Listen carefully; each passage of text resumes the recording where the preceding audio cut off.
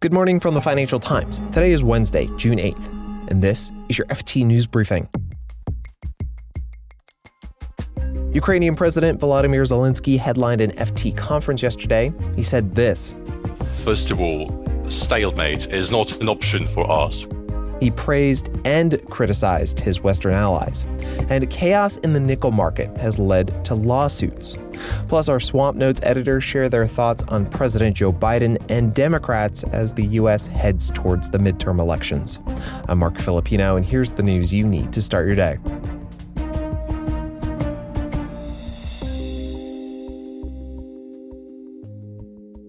Ukraine's President Volodymyr Zelensky says a stalemate with Russia is not an option.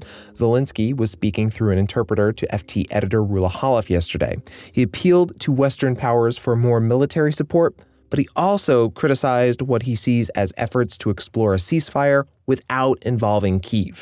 To find a way out from the stalemate, we need a abiding interest from the West in supporting Ukraine's sovereignty and our position. There cannot be some talks behind Ukraine's back, any kinds of expectations from certain countries that we are going to weaken our position. We need to wait, or perhaps Ukraine is going to be distressed economically, or perhaps Ukraine is going to be destructed infrastructurally, and then perhaps Ukraine will be willing to exceed some concessions. But we have already lost too many people simply to cede our territory. That is not possible. That's Ukrainian President Volodymyr Zelensky speaking through an interpreter at the FT's Global Boardroom Conference.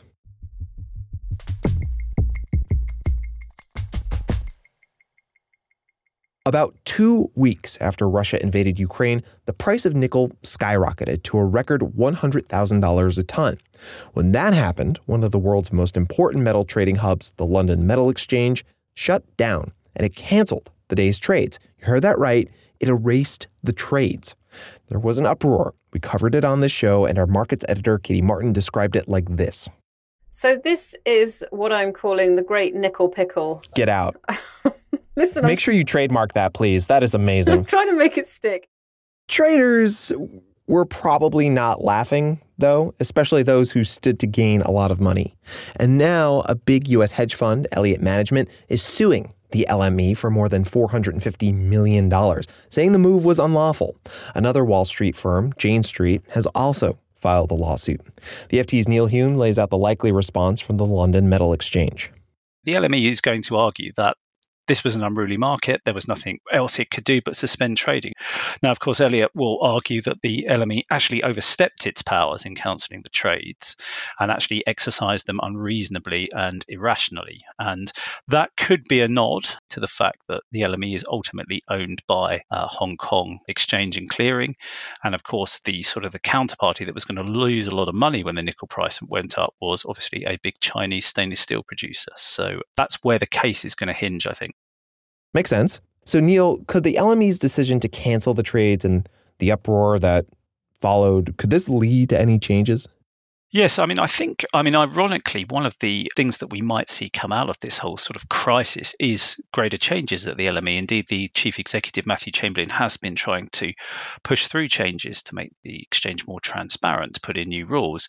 And he indeed wants reporting of the sort of over-the-counter derivatives trades that played a big part in this whole scandal. So yes, I think this will sort of give the people who want to reform the LME and make it a sort of a less archaic exchange into something more modern, greater leverage to do that. And indeed, there is also reviews going on from the Bank of England and the Financial Conduct Authority. So I think what will emerge from this whole crisis is a very different LME, and arguably one that's more modern and fit for sort of the kind of digital electronic age.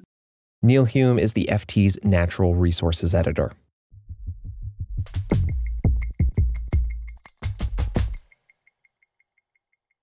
The U.S. midterm elections are still 5 months away, but that's basically right around the corner when you're talking about American politics. This election is especially important because it's a referendum on President Joe Biden and the economy.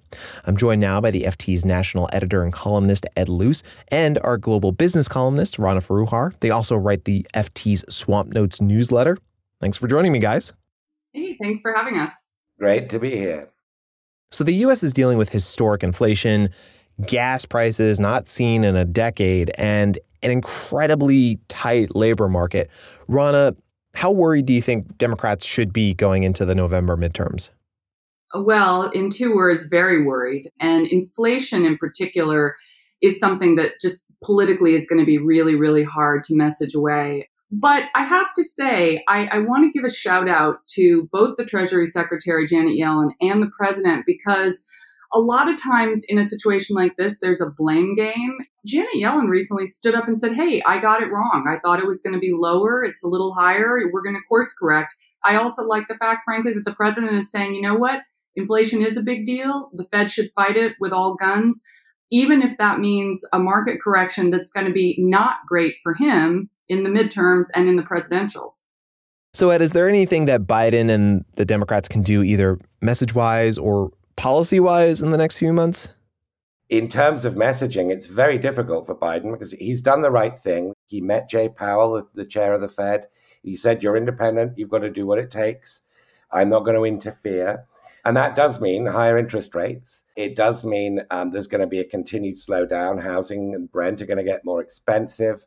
And Biden's going to have to be talking quite responsibly on the need for a soft landing slowdown, being the best in the best interests of all Americans. And that's quite a hard message to sell because you're not selling a chicken in every pot. You're selling responsible stewardship. Well, you know, it's interesting. If you put the U.S. in a global context, we're still the cleanest dirty shirt in the closet or the prettiest house on the ugly block, whatever metaphor you want to use. And frankly, I would have expected by this point, for a variety of reasons, a much bigger stock market crash. I think we haven't gotten that, in part because there's a war in Europe. China has struggled with its COVID-0 policy and the fallout from that. And so you've still got a U.S. that by global standards is, doing pretty well, even though it doesn't feel good to a lot of people. So that's something that he can message. So any final thoughts on President Biden and the economy? Rana, why don't you go first? I'm a little worried, Mark, about buying strikes for unnecessary items. You're starting to see consumers say, what do I absolutely need to live? I need to fuel my car. I need to buy food. I need to pay my rent. Everything else, maybe a little expendable. And that's starting to hurt corporations.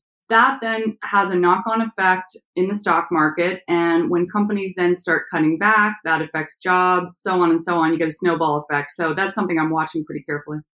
Well, I think we shouldn't overlook the January 6th committee's televised public hearings into the Trump's failed putsch of January 2021. It's not inconceivable this could change some of the electorate's sort of view of what's at stake in November. Rana Foroohar is the FT's global business columnist, and Ed Luce is our U.S. national editor and columnist. They write the FT Swamp Notes newsletter. FT Premium subscribers can sign up to get Swamp Notes every Monday and Friday. We'll have a link to that in the show notes. Thank you for your time, guys. Thanks so much, Mark. Thank you. You can read more on all of these stories at FT.com. This has been your daily FT News Briefing. Make sure you check back tomorrow for the latest business news.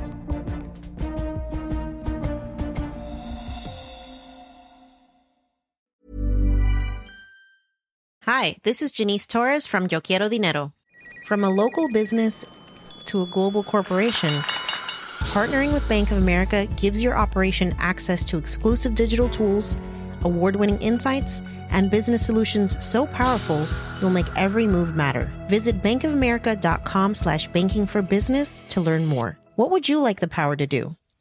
Bank of America, N.A., copyright 2024. Even when we're on a budget, we still deserve nice things. Quince is a place to scoop up stunning high-end goods for 50 to 80% less than similar brands. They have buttery soft cashmere sweaters starting at $50, luxurious Italian leather bags, and so much more. Plus, Quince only works with factories that use safe, ethical, and responsible manufacturing. Get the high-end goods you'll love without the high price tag with Quince. Go to quince.com/style for free shipping and 365-day returns.